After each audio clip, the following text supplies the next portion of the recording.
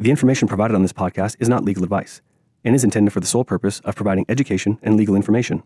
Laws change over time, and the information provided on this podcast may not be up to date. We make no warranty, express or implied, regarding the information provided by our team or our guests on this podcast. The information should not be construed as legal advice and does not create an attorney-client relationship with us or any of our guests on the podcast. If you would like to consult with an attorney, please call 1-800-VICTIMS. That's 1-800-842-8467 for attorney referral contact information. This podcast provides a platform for the exchange of ideas and information to help educate crime victims on their rights. Some content will include topics and materials that may involve descriptions of violence or assaults, which can be distressing to victims and survivors. It may also impact service providers experiencing vicarious trauma. Podcasting from the Victims of Crime Resource Center, this is Knowledge is Power, Victim to Survivor, a podcast series where we help crime victims understand their rights so they can go from victims to survivors. On this episode, we'll discuss domestic violence. Welcome in, everyone. It's me once again, your humble host, Nima Malavi with the Victim of Crime Resource Center. And today it is my pleasure to welcome in Jaya Badiga into the podcast. Jaya is the founder and attorney of the Badiga Law Office. Jaya, thank you so much for taking your time and coming on the podcast here today. Thank you for having me. Let's start our discussion of domestic violence by maybe getting a little bit of information from you. Can you tell us a little bit about your experience in working with victims of domestic violence and sexual assault? Yes. So initially, way back in 2002, I was a certified crisis line counselor through Weave for about a year, where I volunteered my time a couple of hours a week and took calls that came into the crisis line, as it was known at that time, and assisted with the resources that Weave, which is a nonprofit in the Sacramento area that serves victims of domestic violence and sexual assault, and provides them with access to shelter, to counseling, to legal services and information. And as a result of that, I really got in depth in terms of listening to what seemed to be the greatest need at that time, which was legal. And that helped me transition my career at that time into the legal area. And after that, coincidentally, I happened to go back to Weave as the managing attorney for about 4.5 years and ran the legal department. We were able to secure state and federal funding to provide legal services to clients and victims of domestic violence and sexual assault and trafficking as well. And that kind of helped me understand this area of law in really good detail and to understand the protections behind it, the ways of securing assistance, or the practical aspects of what the effects may be in a client's life. I see. Maybe we should set the groundwork by talking about what constitutes domestic violence or domestic abuse. Okay. So I want to make a distinction to your listeners here in terms of domestic violence. So socially, or if you go to counseling for domestic violence and domestic abuse, the field is wide in terms of what could constitute domestic violence. So verbal abuse, dysfunction in relationships, all of that center around two themes, which are power and control. And anytime there's an imbalance in power and control, it manifests in different ways. And there's a model that a lot of counselors and providers of services in this area use called the Duluth model, the power and control wheel. And this basically references as to how power and control is used in social settings as a form of physical, sexual, emotional, spiritual, and other forms of violence. And the distinction that I'd like to make here is that California law, which is the Domestic Violence Prevention Act, has a few of these elements codified in family code as domestic violence protection orders or laws related to the prevention of domestic violence. But not everything that is socially considered to be domestic violence or domestic abuse is a law that you can get protection from in a legal atmosphere. So you need to know that there's a distinction. One of the biggest ones is, for example, financial abuse. Right now in California law, to my understanding, there is provisions for financial or economic abuse in the elder abuse area of law, but it does not automatically translate to the Domestic Violence Prevention Act. And because of that, while financial abuse is something constant that I've seen in cases in domestic violence, it's not an independent factor where a victim or survivor, and I'll use those terms interchangeably, can go to an attorney and say, I'm a victim of financial abuse through my marital or other domestic partner's relationship, and I need assistance. So what are the other sorts of abuse? You mentioned financial abuse. Also, physical abuse would be certainly something that would be protected. But maybe you could talk about some of the other forms of abuse, and then also talk about which ones the state provides protection for. Okay.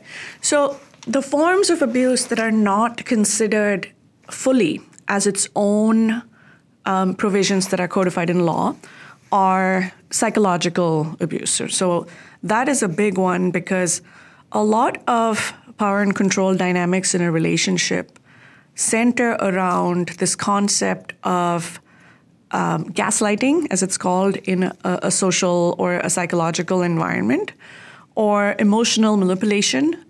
And a lot of the abusive aspects of the relationship, the main themes are the ability of the abuser or the person who is exerting control over the survivor or the victim. So the ability of the abuser to manipulate situations and relationships to always blame the victim, or to play mind games with the victim, and make them feel that they're possibly not mentally stable, or that the fault lies with them. So any resource or assistance that they seek, they're the ones at fault for causing a situation or causing an outcome in that relationship. And you mentioned the term gaslighting. Could you define that term for our audience? Yeah. So my understanding, and I'm not an expert in the psychology area, but my understanding of gaslighting is when you're made to feel like you said something when you didn't, or you're made to feel like you did something when you didn't. And one of the key examples, and I'd hate to go back to entertainment to provide this, but there's an old movie with Julia Roberts where she plays, the victim of domestic violence. And in her escape from domestic violence in the course of this movie, she sets up a safe place elsewhere from her abuser. And one of the things that the movie does a good job of portraying is how the abuser wanted things in the pantry or the closet shelf or the kitchen shelf to be exactly in order in terms of how the cereal or things were organized. And in that movie, one of the moments was showing how when the abuser re-entered her life and she didn't know that she'd open up this kitchen cabinet door and suddenly all the cereal boxes or items in it were organized, and that causes a panic in her, right? So this is a loose example of gaslighting, and basically it just means that you're made to feel that you are crazy. You're made to feel that you did or said something when you didn't, or things are put in a way, or you're made to feel that you contributed to something when you didn't. I see. How has technology impacted domestic violence, domestic abuse? So there are advantages to technological improvements. And one of the key advantages is that now there is software at family law facilitators' offices in courts and with other nonprofits that helps lay out the paperwork in a manner where it's easy to fill out through the software. There are also apps out there that allow you to contact either national or statewide domestic violence resources for prevention. And there are other apps that allow you to make logs or document things in terms of, screenshotting when threatening messages come up, or other apps that allow you to download a whole bunch of text and things like that. There's also the flip side of it. With the progress of technology, there are many adverse aspects of technology. And one of the key things is that people don't realize that when you're in a family plan, in terms of telephone services, right? And if the abuser is the one that is in control of that family plan, and you have devices like the iPhone, through the Find My iPhone settings, through going online and looking at call logs through the service providers, they know where you are all the time. And if you're really advanced technologically, there are ways when the phone can be used against you in terms of installing ghost apps or apps that don't show up on the phone, where either your movements are recorded or sometimes even your voice is recorded without your knowledge. And sometimes, you can get a sense of if there are ghost apps on your phone's not functioning well, or battery just drains really fast and you can't explain why, and maybe there's some unusual activity on your phone, calls or texts that you didn't make that are there. So some of these should be indicators that maybe something is wrong and that the abusive partner or person in your life could be controlling or doing things to track you or make it difficult for you to use this against you, right? Mm-hmm. So these are some of the more nefarious ones. There are also apps like Snapchat, for instance, where the messages disappear. So while, there is, or I've read that there are provisions in Snapchat that say that you can get access to these messages, it requires legal intervention. It requires an attorney that knows how to subpoena these documents or get them. But oftentimes, in family law, the statistics are that, at least in Sacramento County, in the past few years, more than 70% of filers were representing themselves. What are the odds that someone is able to get the know-how or have procedures in place where they're able to secure this kind of material? Probably not very high. Not very high at all. How widespread is the problem of domestic violence? Statistics show that it is really widespread in terms of, if you're looking at the category of intimate partner violence, statistics show that it is at least 1 in 4 women that are either stalked or abused. And what you have to note about statistics is that once you come down to groups, perhaps you're looking at the LGBTQ population, which is the lesbian, gay, bisexual, transgender population, or queer population, or you're looking at perhaps the deaf community or a minority within the city. Once you're looking at groups that are different from mainstream, you're going to see a higher incidence of domestic violence only because the accessibility of assistance in those groups or the defining elements of those groups that form their cultural identity, perhaps, it's hard for them to go outside and secure services. And oftentimes, when you do get help for yourself, you're made to leave that community or you're made to leave that culture because you've done something that was against the broader rules of society in that culture. Now, you did mention the existence of different groups than the mainstream, which kind of leads me to my next question. Maybe you can talk about the typical victim, if there is such a thing, or who is generally a victim of domestic violence or abuse. So statistics show that women tend to be primarily the victims. But although that's not necessarily true in terms of individual relationships, I have had clients that are men. Again, statistics show a higher incidence of domestic violence in the Native American populations, in the LGBTQ populations, in the deaf community, for instance. And one of the frequent criticisms that I receive personally, as well as the organization Weave that I was with earlier received, was that there is bias against men. And to me, my position is that when the disclosure or the outreach for services is limited, and we can show that statistically these numbers are limited for men, then you're looking at data not only for our organization, but statewide in California and nationally. And women far outweigh that number in terms of men that seek assistance. Now, there are barriers for men and people in the LGBTQ community and other communities where they're either prevented from a social norm point of view to seek services because, they're criticized or made fun of or not taken seriously. But on the whole, I think statistics will show that if there's one group or one gender, it's probably women that tend to be victims or survivors, whichever term you want to use, more than the other. I know you mentioned before in our conversation on gaslighting some of the perhaps warning signs of domestic violence. I was hoping you could maybe explain some other warning signs of domestic violence. Yeah. So there is a cycle of violence that's described, again, in a social science or in a therapeutic atmospheres, right?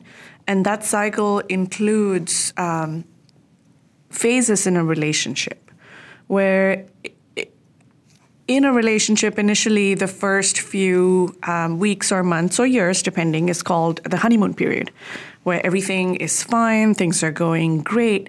And then you start to see, the power and control imbalance or dysfunction coming in. And that could lead to arguing, fighting, verbal abuse, physical abuse, and ultimately cause an incident or an explosion. Right? Because there's a buildup of stressors, there's a buildup of activity, there's a buildup of the imbalance. And once that explosion or incident occurs, then immediately the function of the abuser is, especially initially, profuse apology, it'll never happen again. And here's where gaslighting will come in too, where, it's your fault. You made me do this. You pushed my buttons. You did this to me where I couldn't help but have this reaction. And suddenly the victim or the survivor starts to feel remorse. Oh my gosh, yeah, I shouldn't have said that, or I shouldn't have done that. And that's the psychological manipulation that's coming in pretty early in a relationship where, everything is the victim's fault.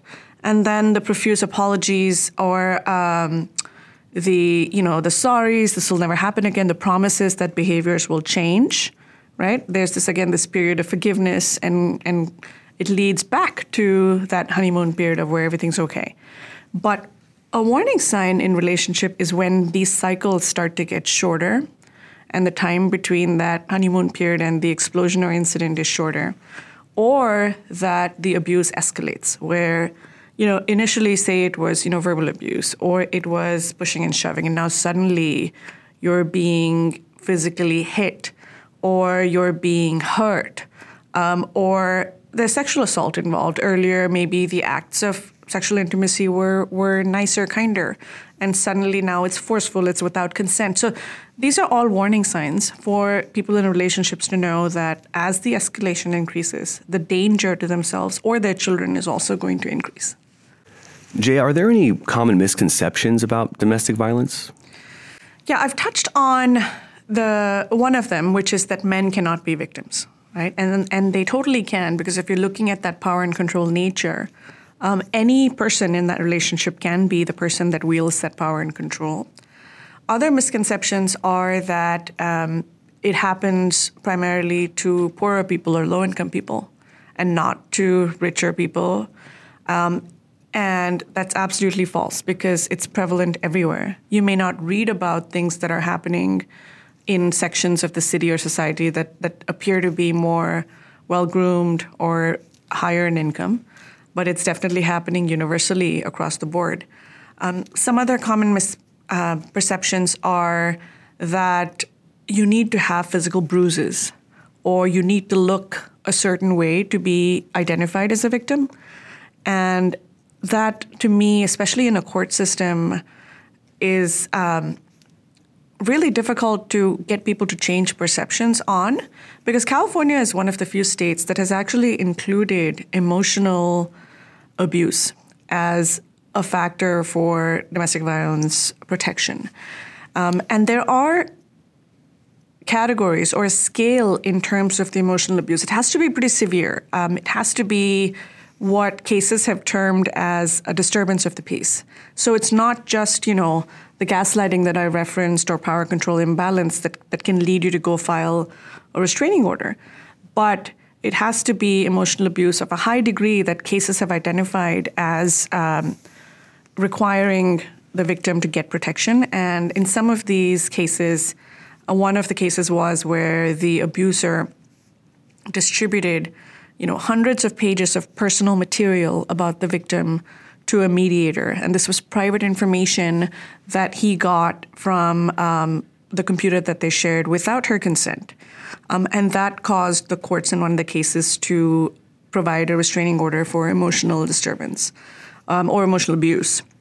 And in another case, it was the level of control or stalking was so high that the court, based on the facts that were provided in that case, said that the actions were bound to have had impact on the victim's mind. And some of these actions were that the abuser would have the victim leave her phone on when she attended college or classes so that the abuser knew that she was actually going to classes. It was, having to have either unknown recording devices or known recording devices so the abuser was able to track the victim's movements. It was, in one of the cases, if I remember correctly in this case, it was the threat or dissemination of information to the victim's minor children about the possibility of sexually transmitted diseases based on an act that mom was doing with her partner, which, the earlier partner didn't want or disagreed with. So it's these kinds of extreme behavior where the courts, upon analyzing the facts, say that, emotional abuse can be a category for protection. That's all the time we have for today's episode. Please join us on our next episode for part 2 of the discussion. Thanks for listening.